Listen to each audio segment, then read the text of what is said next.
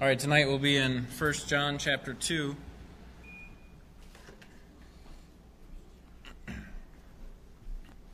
First John chapter 2. Think back with me to the Garden of Eden. Okay, how did Satan tempt Eve to commit the very first sin? Did he take her and force her up against the tree and say, "Take this fruit, eat it, you must take it, because God is evil and I am good"? Is that how he tempted Eve to take that fruit? No, he usually does it subtly, doesn't he? He takes truth and he mixes it with just a little bit of doubt, a little bit of error, and then when that starts to creep in the mind, we find that Eve saw this fruit and then she desired it and she took it.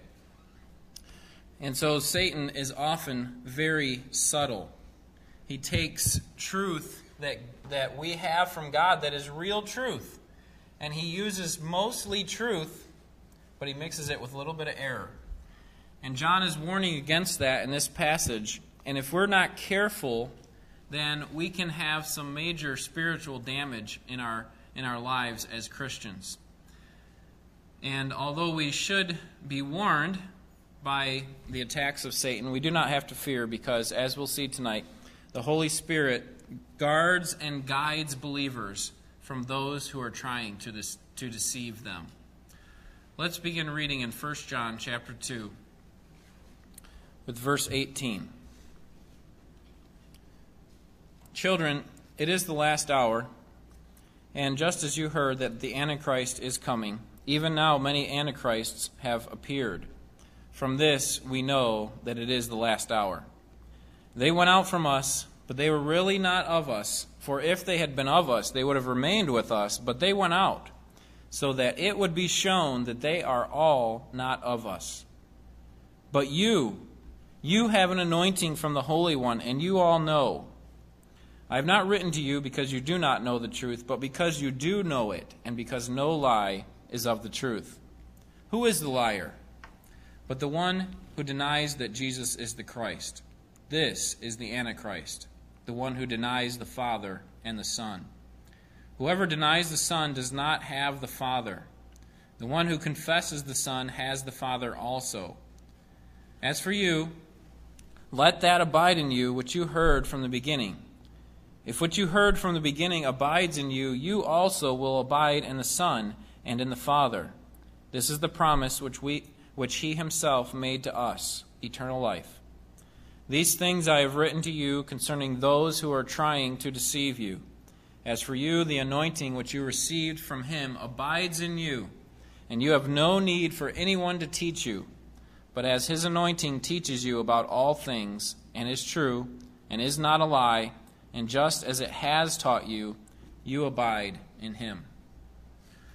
So we see in this passage that the Holy Spirit guards and guides believers from those who are trying to deceive them. John gives us both a warning and assurance. He says that the existence of Antichrist and those trying to deceive Christians is alarming, but he also says that we should have confidence because of the resources that we find in Christ, and especially in the ministry of the Holy Spirit. So we'll see three main things. First, we'll see the attack of the enemy, and then we'll see what our defense is against the enemy, and then finally we'll see the retreat of the enemy when we use those defenses. So first, the attack of the enemy. Look at verses 22 and 23, and we see this enemy described. "Who is the liar but the one who denies that Jesus is the Christ? This is the Antichrist, the one who denies the Father and the Son. Whoever denies the Son does not have the Father, and the one who confesses the Son has the Father also." This is the first time that the word Antichrist is used in the Bible. And in fact, John is the only one that uses this term, Antichrist. But other writers talk of this person. In fact, we know from Paul's writings that he calls him the man of lawlessness, and John in Revelation calls him the beast. But this is the first time that he uses this term. And as you know, anti simply means what? Against, right? So he is against Christ. This person sets him up.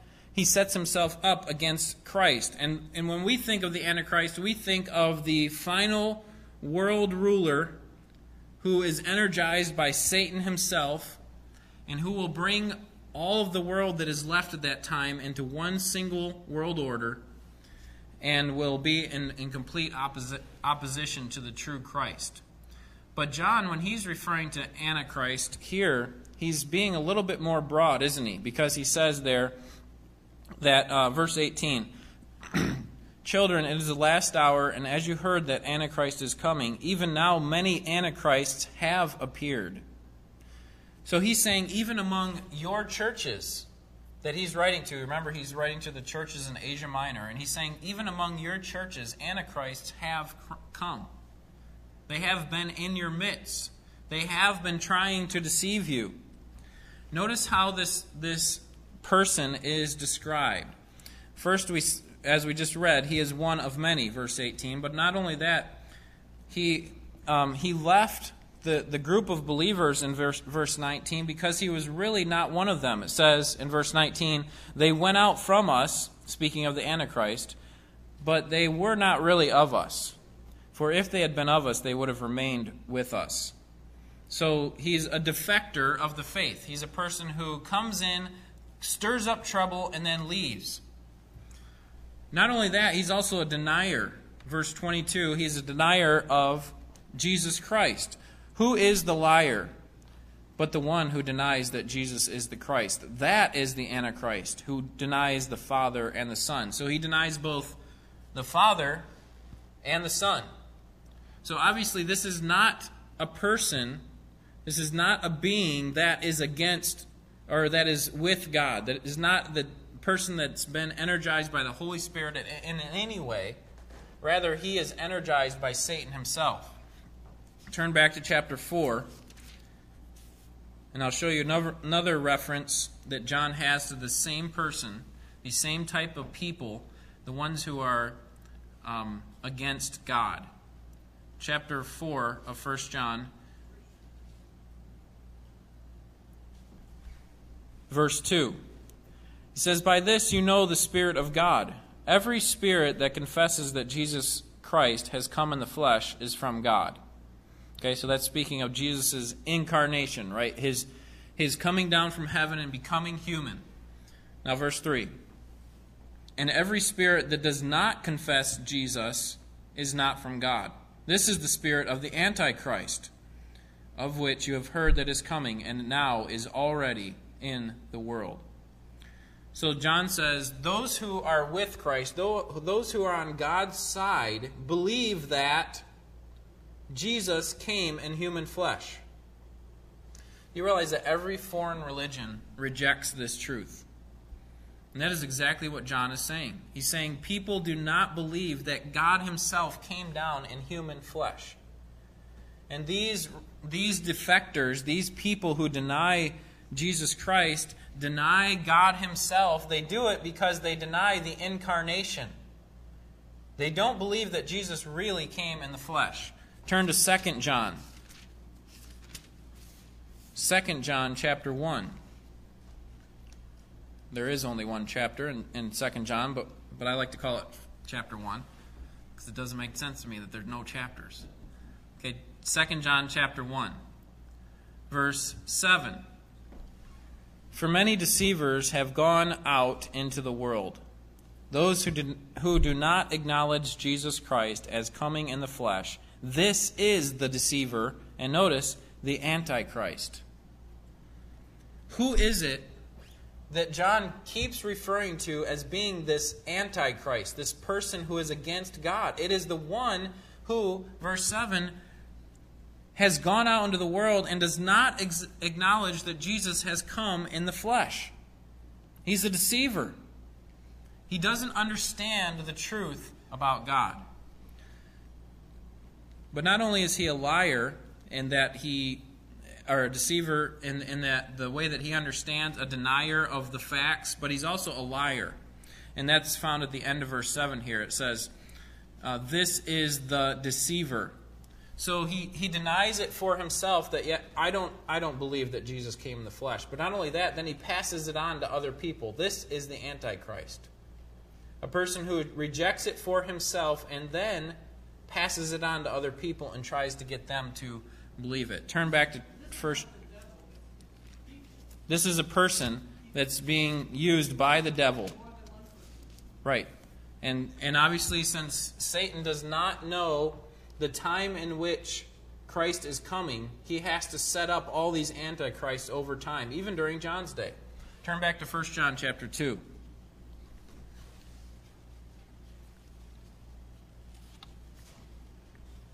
1 John chapter 2, and you'll see that this person is not only a denier, but he's also a liar.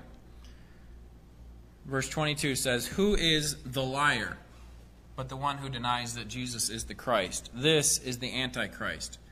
You see, these are the people, these people who are against God, who are opposed to what God is trying to do. These are the people that are trying to deceive believers.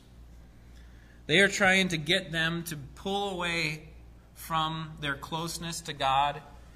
They're trying to get them to doubt Him just a little. Like I said, with regard to the Garden of Eden, just a little bit of doubt. Mix it in there with some truth, and then next thing you know, you're involved in sin. And we find in verse 23 that this person, this Antichrist, has an indictment on him. Verse 23 says, "Who is the liar but the one who denies that Jesus is the Christ? This is the Antichrist, the one who..." that's verse 22. Verse 23 says, "Whoever denies the Son does not have the Father." If he denies the Son, he does not have the Father. There are lots of people that say they believe in God. But Jesus, throughout his ministry, said, listen, if you don't believe in me, you don't believe in the Father. You have to believe in me. And that is the difference between true and living faith, believing in Jesus Christ, and false and dead faith, not believing in Jesus Christ. You can say all you want about your love and your belief in God, but if you don't believe in Jesus Christ and what He did, then you don't believe in God. And so this person, this Antichrist, is obviously not a believer. And so we think, okay, well, this is the Antichrist. This is pretty obvious. I think we'd be able to tell what he looks like. If he ever came into our church, we'd know. I mean, it'd be pretty easy to tell. But the reason that John is describing this person in such detail is because this Antichrist is very deceptive. That's the nature of deception. It gets you to believe something that seems like truth, but it's mixed with a hint of error or a hint of doubt, and then before you know it, you're rejecting the truth of God altogether. And so while we think it may be easy to detect these sorts of people, let's turn to 2 Corinthians chapter 11. I'll show you that it's not very easy, because Satan has made a living with this kind of deception. He has figured out how this works. He knows exactly which buttons to push in believers. Look at 2 Corinthians chapter 11 and verse 13. 2 Corinthians 11:13. "For such men are false prophets, deceitful workers, disguising themselves as apostles of Christ. No wonder, for even Satan disguises himself as the angel of light. Therefore it is not surprising if his servants also disguise themselves as servants of righteousness, whose end will be according to their deeds." Paul's warning here against these false teachers. And he's saying, when they come in among you, they actually look like apostles. Now, how could a false teacher look like an apostle to a group of believers, people who know better? Is it because they dress a certain way? Is it because they act a certain way? Maybe it includes those things. But I would suggest to you that even in their teaching, much of what they have to say is truth. But they'll get you on a little bit of doubt, a little bit of error that seems like, you know what, it's not that big of a deal. Why are we arguing over this small issue? God really doesn't care. He just wants us all to get along. But if you remember when Jesus was being tempted, Satan, he didn't come out and say that God is evil and that you need to disobey him. Satan usually does not work in that way. He uses deception, doesn't he? And so the first temptation that we have with Satan in the wilderness was to have Jesus do something that was actually good. What did he tell him to do? Take this stone and do what? Throw it at somebody to kill him? No. Turn it into bread. Now, at that point in Jesus' life, don't you think, after being in the wilderness for 40 days, starving, don't you think that was a good thing to have bread? Sure, it was a good thing. I mean, that's something that he could have used to continue his sustenance, continue his life. But, do you know why it wasn't a good thing? Because it wasn't in the timing of his Father. And so Jesus said, do you realize that man cannot live by bread alone, but by every word that proceeds out of the mouth of God? He was saying that, there's something that's more important than food to me. And that is the Word of God itself. And so Satan deceives with something that seems like it's good. Bread, when you're hungry. We would think if Jesus were, if he did that, we wouldn't really think he committed any sin. But what we don't understand is that it was not God's timing. It was not God's timing for him to eat. God wanted him to go through this trial so that he could be tempted in every way like we are, yet without sin. The second temptation was just as deceptive, maybe even more so, because Satan actually uses Scripture to try to get Jesus to do something that he should not have. He says, as it is written, God will command his angels concerning you. That's Satan talking. He's using Scripture. Words that actually came from God. And he's basically saying, why don't you jump off of this mountain? I mean, God can protect you, right? He's got his angels in charge over you. Is that not true? Of course it was true, but Jesus' response was, you shall not put the Lord your God to the test. In other words, just because God has the power to do something does not mean that we should test him. Hey, God can save me if I go the wrong way on the freeway, so I'll just give it a try. Well, it's true that he could save us. God is a great God. He works great wonders. He is in control over everything, but we should never presume upon God's grace. We should never think, hey, God's in control, so I'll just do whatever. It doesn't matter how I live my life. I'll be foolish. And Jesus recognized that and responded with Scripture that was used in the proper context. And then the third temptation, Satan tested Jesus' desires. He said, would you like to be king over the whole world? A bad thing in itself?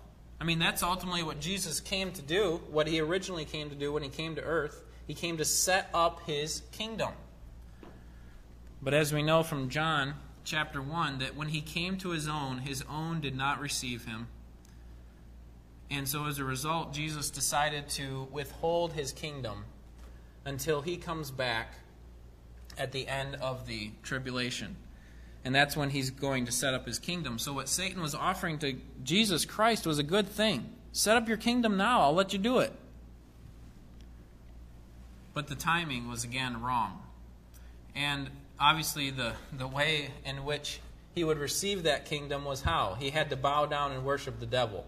So that was pretty explicit. Obviously, Jesus' response was, you shall worship the Lord your God only and serve him, like we read tonight from Deuteronomy. So for believers, Satan and his deceivers are constantly attacking. And their strategy is to tear down your love and your honor for God. The honor that you give to God. They're trying to attack you. That is what Satan is about doing. So he sends them into our churches and into our workplaces. And he wants to take the truth and twist it just ever so slightly. But we should be warned, because these type of people often come in the name of love. You know these type of people?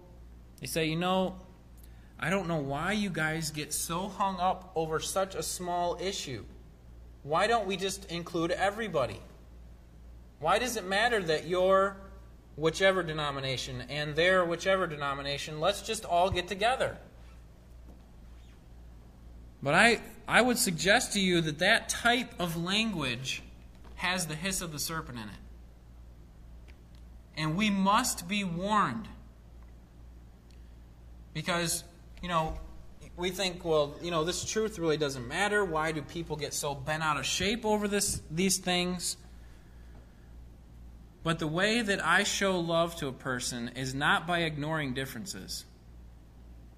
The way that I show love to a person is by upholding the truth of God. It would be the equivalent of my son coming home from school and saying, there's a couple kids at school that have been getting alcohol from their parents. And, I'd like to try that. I think that would be a good idea. And so I say to him, son, I love you very much. And because of that, before I say that, I disagree with you. I don't think you should have any alcohol, especially at your age. And it may not be the best thing for your life. But I do love you. And because I love you, I will ignore those differences that we have among ourselves, between us. I'll ignore those. You know why? Because I love you so much. And in fact, because I love you so much, I'm going to buy the alcohol for you and give it to you, so you can have it as much as you want. Is that real love for my son? When I'm giving him something that is potentially or is dangerous to his health and well-being. That is the nature of truth. We must uphold it. Now, there are some things that we get so caught up in that really are not explicit in Scripture. So what I'm talking about when I say that we should not reject truth or that we should be careful about upholding truth, what I'm talking about is those truths that are explicitly and in many cases implicitly true, are obvious in the Scriptures. Things that are stated in command forms, things that are clear from the New Testament, from our understanding. And so our problem tends to be is that we don't want to study it out for ourselves. And so as a result, we just say, let's just everybody, I don't really understand how to confront you on this. I don't really understand our differences, so let's just all agree. But it is our job to understand and uphold the truth. That is what John is saying, because there are antichrists. There are people who are coming in our midst who are trying to deceive us. He's saying to these people. And so you better be warned, because they are dangerous and they will attack. And the primary way in which we do this, because it seems like a daunting thing, there are so many issues, just start by simply obeying God's commands. Many times it just comes down to that. We have what God has said. We've known it because we've been taught it, many of us, for our whole lives, but we tend to reject it. We tend to ignore it, because it's either difficult or I don't really want to suffer that sort of persecution with my coworker. And so we do need to uphold the truth in every area. And I would also suggest that Satan is constantly at work to tear down your desire, your personal desire to serve God. And he often does it very subtly. Now, have you ever had the desire to completely give up church and everything you know about the Scriptures and stand out front of our church with a picket sign saying that Baptists are evil, and that we saw the sign on the way home from work, Satan loves such and such church, or Satan hates such and such church, so come to our church because Satan hates us so much. But what if you stood out front of our church and said, Satan loves Ambassador Baptist Church? I mean, none of us really have that temptation, do we? We don't really want to reject everything that we know about Scripture and about the truth. This is how Satan often tempts us, though. He allures us with the things of this world, as we saw last week. Instead of asking us to boycott churches altogether or completely give up the Scriptures, he says, is going to church really that important? Do you really need all that Bible? I mean, do you really have to look like a holy roller to all your coworkers? Wouldn't your time be better spent doing whatever? Couldn't you serve God better if you were away from church than with them? Or with regard to reading the Scriptures, is it really that important? I mean, you've been to church several times this week. Do you really need more Bible? I mean, rest is important, and you need to do well at your job. And if you want to do well at your job, you have to have good rest, and you really shouldn't be involved in the church and spending time, your personal time, reading the Scripture. And so the most dangerous attack that Satan has on us is really the most subtle one, isn't it? It's where he takes God out of first place and he moves him down in our priority system. And sometimes he does it without us even knowing. We think that we are still having a good relationship with God, and yet we've, with our lifestyle and with our beliefs, have really moved him out of first place, while at the same time we're telling everybody that we're okay. That is the hiss of the serpent. That is the danger of Satan and his deceivers. So we must be careful that he does not attack, because he is ready to pounce on us. And this is the way the deception works. It's often subtle. And so if we don't watch ourselves, we will be deceived. So what is our defense against this type of attack? Turn back to 1 John chapter 2.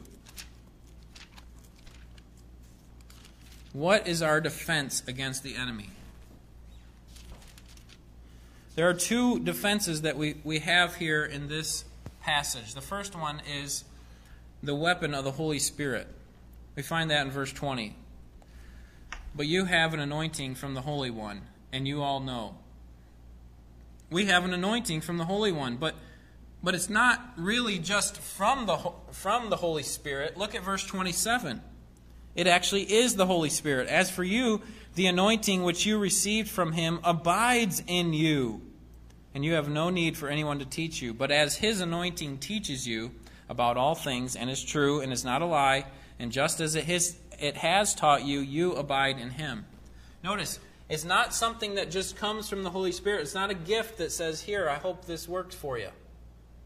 No, it's actually the Holy Spirit working within us, abiding in us, to combat the wiles of the devil. And in verse 27, we see that the Holy Spirit teaches us about all things. It says, and you have no need for anyone to teach you, but his anointing teaches you about all things. Now, this is not obviously a comprehensive human knowledge. Now we know everything when we have the Holy Spirit. Obviously not. This is referring to a knowledge of spiritual truth. Remember, during this time, the opposition of these churches were saying that they didn't really have, these people in the church did not really have a genuine knowledge of God. They needed to have some deeper understanding of God. And John said, no, I've already taught you about these things. You should understand them. You have an anointing from the Holy Spirit. And so don't be discouraged, because you have God himself living in you. And the same thing is true for us. We have God himself living within us. And so we see the result of the anointing What is it that the anointing of the Spirit does for us? Well, we see in verse 27 that it teaches us. As for you, the anointing which you received from him abides in you, and you have no need for anyone to teach you, but as his anointing teaches you about all things, and is true and is not a lie, and just as it has taught you, you abide in him. So, obviously, that's the thing that's repeated over and over in that verse, that his anointing teaches us. It gives us discernment. It causes us to be able to understand the difference between truth and error. That's one of the benefits of having the Holy Spirit within us through the teaching that he gives. This is what I would call, or what many people call, individual priesthood. And that's why he says, you have no need for anyone to teach you. Now, when we read that, we think, oh, great, we don't have to sit under any teachers anymore. This is great. I have the Holy Spirit. I can just learn from him. But obviously that is not the case, because John would be basically saying, listen to me because I'm teaching you something right now. You don't need to listen to me because you don't need a teacher. I mean, that's kind of counter intuitive, so that doesn't really make sense. And he would know from Paul's teaching, Ephesians chapter 4, since John was the last apostle, Ephesians chapter 4 and verse 11, that God gave some pastors and teachers to do the work or to equip saints to do the work of the ministry. So obviously there is a need for teaching. But in their time, there was this suggestion that they needed this higher form of knowledge, and that they needed some greater, deeper understanding of the Scriptures in a way that was more philosophical in nature rather than scriptural. And his point was they didn't need anything besides the Spirit of God working through the Scriptures. Now I just gave it away, but how is it that the Holy Spirit works? It's not through little whispers when we're all alone, when we're quiet, when we empty our minds. It's not through visions that we have at night or dreams. It's through the Word of God. And this is the second weapon that John says that we have. Look at verse 21. The weapon that we can use to defend ourselves against the enemy. Verse 21 says, I have not written to you because you do not know the truth, but because you know it, and because no lie is of the truth. And then verse 24 says, As for you, let that abide in you which you heard from the beginning. And if what you heard from the beginning abides in you, you also will abide in the Son and in the Father. So what is it that he's referring to in verse 24 that abided in them since the beginning? Well, he says it was that word which you have heard. And that word which you have heard that has abided since the beginning is the Word of God. And if we were to go back to chapter 1 and verse 1 through 4, we'd find that is the Word which abides in you. It's the Word which John had told them about and that they should understand. The Word that he had seen firsthand in the person of Jesus Christ and now was being passed on to these believers. And he said, I proclaimed it to you. And so, because of that word that abides in them, we find that they can have both assurance of salvation, the second half of verse 24, and also eternal life. Those who have the word of God in them, look at verse 24. As for you, let that abide in you which you heard from the beginning. If what you heard from the beginning abides in you, or remains, in other words, you also will abide in the Son and the Father. This is assurance of salvation. But not only that, we also have assurance of our eternal life. Verse 25. This is the promise which he himself made to us. Eternal life. This was a promise that John had heard Jesus say in person. Jesus said in John chapter 3, verse 36, He who believes in the Son has eternal life, but he who does not obey the Son will not see life, but the wrath of God abides on him. His promise here in verse 25 is a little bit redundant, but I think he's doing it in order to make the point. He's basically saying, this is the promise that Jesus himself promised. And he's repeating himself in order to emphasize what he's trying to say. this is a promise not coming from me. It's not coming from some people from a long time ago. This is coming from God himself in the form of Jesus Christ, his Son. And I witnessed him telling us that promise. So those are our weapons. That is how we defend ourselves against Satan's subtle attack. We use both the power of the Spirit as he works through the ministry of the Word. And I would suggest to you that the Spirit primarily works through the ministry of the Word. We should not look for the Spirit's work apart from the Word. Okay, we should not look for the Spirit to tell us something that is against the Word. Doesn't it make sense that God himself would be using his Word to speak to believers? He would not be using some... Now, obviously in the New Testament times, we had the Spirit working, in a sense, apart from the Word, meaning he would give visions and he would allow miracles to be performed through him, through the apostles and so on. But he doesn't do that anymore. Those miracles have ceased. So the way in which we should expect the Spirit to work in us is not by giving us a fuzzy thought or giving us a great idea about something. It's as he reminds us about what we've learned through the Scriptures. The Spirit works through the Word. And so the last thing that we need to look at here in this passage is the retreat of the enemy. Once we defend ourselves against this enemy, we see that they actually leave us. Verse 18 says, "Children, it is the last hour, and just as you heard that the Antichrist is coming, even now many Antichrists have appeared. From this we know that it is the last hour. They went out from us, but they were really not of us. For if they had been of us, they would have remained with us. But they went out so that it would be shown that they are all not of us." John says that this is the last hour. Even during his day, he recognized it as being the latter days, didn't he? And we think, how silly is that? Why would they... Well, if you remember, Jesus Christ himself was saying that after he died, that was basically, they needed to get ready for his return. And the disciples thought that Jesus meant during their lifetime.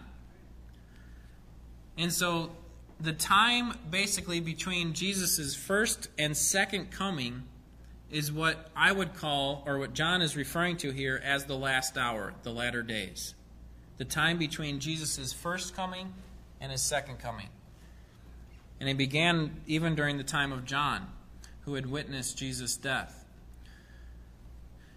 So it could happen at any time. And the proof that it can happen at any time is that Satan is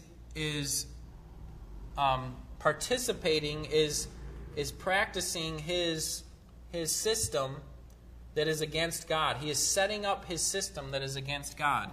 And we find that system personified in these people, these antichrists. And so that's how we know that it is the last hour, because Satan is setting up his final world rule. But in case you think, okay, well, I'm going to start packing up and get my white robe on and move to the top of some hill so I can be closer to Jesus' return, obviously John was thinking the same thing. So what I'm not suggesting is that we should not be ready, but we shouldn't be foolish in the way that we think about the Lord's coming. He can come at any time, and we should be ready. It's better to be ready than not to be. But obviously, Jesus has been, his return has been imminent for a long time. And there are many antichrists that John speaks of, and these are these false teachers that we had talked about. And these antichrists are still coming. We could say that an antichrist, although when we think of it, we think of this final world ruler. An antichrist broadly is just someone who denies that Jesus is the Christ. Remember the description of this person. He's a denier of the truth, and he's a liar. And so broadly speaking, anyone who sets himself up in opposition against God and his truth and his people is an antichrist. Paul says it this way in 1 Timothy chapter 4, verse 1. But the Spirit explicitly says that in later times some will fall away from the faith, paying attention to deceitful spirits and doctrines of demons, by means of the hypocrisy of liars seared in their own conscience as with a branding iron. Men who forbid marriage and advocate abstaining from food, which God has created to be gratefully shared in by those who believe and know the truth.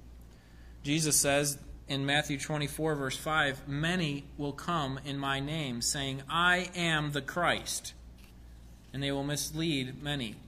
We've heard about these sorts of people that set up their own little religions and bring a lot of followers down with them because they are not grounded in the truth of Scripture. 2 John 1:7 says, for many deceivers have gone out into the world, those who do not acknowledge Jesus Christ as coming in the flesh. This is the deceiver and the Antichrist. John is telling us we must be warned. We must be warned against their subtle attack. But they do not belong with us, because if they had belonged with us, then they would have remained. But because they have left, they are not really of us. Now, when I'm talking about this, maybe the misunderstanding that could pop up in our minds is, all right, anybody who leaves our church is an Antichrist. Obviously, that's not what John's saying. This is not a person who leaves a specific local church body. This is a person who leaves the faith, who rejects the faith, who completely turns away from the things of God. And that's why he says in chapter 4, in verse 5, he says, they are from the world. Therefore they speak as from the world, and the world listens to them. Speaking of the deceivers, these evil spirits. They go back to where they're really from. They are really from the world. It's not that they've found a problem within a local assembly and they've moved to another local assembly where they can worship better. That's not what John is referring to. He's referring to people who have completely left the faith and gone back into the world from which they came. Those people can be referred to as the Antichrist. And so when he talks about remaining, he's basically talking about the idea of faithfulness. Faithfulness, we could say, to the faith. And so because they don't remain, they're showing their unfaithfulness to the truth and to the faith itself, and they depart and they abandon the faith. They leave. They arise from within the church, but ultimately they depart from it. They depart from true fellowship, and they lead people out with them. And so they were never really born again. They never really had a true understanding of the Scriptures. They never really understood the gospel. They never embraced the gospel. These are unbelievers at the very core. And so that's why John, throughout this book, talks about the evidence of true Christianity as being what? Endurance. He's talking about continuing in love, continuing in the truth from which you've had from the beginning. You recognize those words? What you have had from the beginning, make sure that it remains in you. That is how you can tell if you're a true believer. One of the ways in which you can tell you're a true believer. Those who depart really were never of Christ. They were simply disguising themselves as apostles of Christ, or people who embraced the truth but really were not of the truth. Satan is trying to remove you from the relationship that you have with God. He's trying to draw you away. He wants you to disobey God. He wants you to remove your eyes from the truth that He has given us in the Scriptures. He wants you to distrust God, to have a lack of trust in God. Because can He really be believed? It just happens. The way that he attacks us is with normally just a simple question. A little bit of doubt that creeps into the truth that we know. And so he will do whatever it takes to remove God as priority in our lives, even Scripture. And if we don't have a good understanding of the Scriptures, we can be deceived easily. We can be a fool when it comes to Satan's attack. And so our defense, John is telling us, our counterattack must be sourced in the Word of God as the Spirit makes it clear to us. And because Satan uses Scripture as part of his attack, we must understand and know what the Bible says. And that's why it's important to constantly be saturating our minds with the truth of Scripture. Sometimes it's helpful just to read through the Scripture to see what God has said. Other times, it's helpful to study the Scripture, get into it, and find out what it means. Because Satan will use even Scripture to turn you from the faith, to try to turn you from the faith. So not only should we understand what the Bible says, but we should understand what the Bible means. And this is something that the Holy Spirit will help us as we study it on our own and in our church. And that is why I would suggest to you that it's so critical to be constantly feeding on the Word of God. It's not enough, I will say, it's not enough to just simply come on Sunday and Wednesday and receive a meal from the Word of God. It's not enough. You must be in the Word of God every day. Personally, it should be at the source and the center of your life. But not only personally, but in your family, it should be the center of your family time. Your family should recognize that the Word of God is important. And so it should be central to your family as well. And then obviously, our goal as a church is to make it central here as well. In our singing, what we say should be in keeping with the truth of God's Word. What is preached should be in keeping with what God said and what God means. In our fellowship, it should be in keeping with the truth of the Scripture.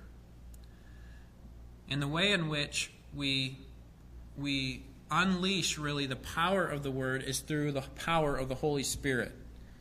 Because Satan, Peter says, he says that Satan prowls around like a roaring lion, seeking whom he may devour. Have you ever seen a lion that's ready to pounce? How do they attack their prey usually? How do they hunt their prey? Does he kind of raise his hands and say, "Hey, I'm over here. Look at how big my teeth are"? No, he gets down really low, real quiet. You think he's not going to do anything. And then what? When you're most vulnerable, he pounces. Don't let your guard down. Satan is ready to pounce. And he will take that little bit of doubt. He will take that little bit of misunderstanding that you have about Scripture and try to get you to turn away from God, to turn your face away from God and reject His truth. Sometimes it's so subtle, but that's why we have to be on the defensive. We have to have the Word of God central in our lives. Let's pray and ask God's help as we do this. Lord, we recognize that this battle is not our own. We recognize that we do not fight against flesh and blood. We don't bring out swords and spears and real shields, but we fight against the spiritual forces of wickedness in high places. And we understand that Satan and his deceivers are constantly bombarding us with false teaching. And sometimes for us it's so easy to embrace those things, and we are ashamed that we don't know the Scriptures as well as we should. But we pray that you would help us as we endeavor to saturate our minds and our lives with the Scriptures so that your Spirit can work through us. Help us not to suppress the power that you have promised in our lives. Help us to do so by giving our attention and our focus to the Word of God in every aspect of our lives, for we pray it in the name of our Savior, Jesus Christ. Amen.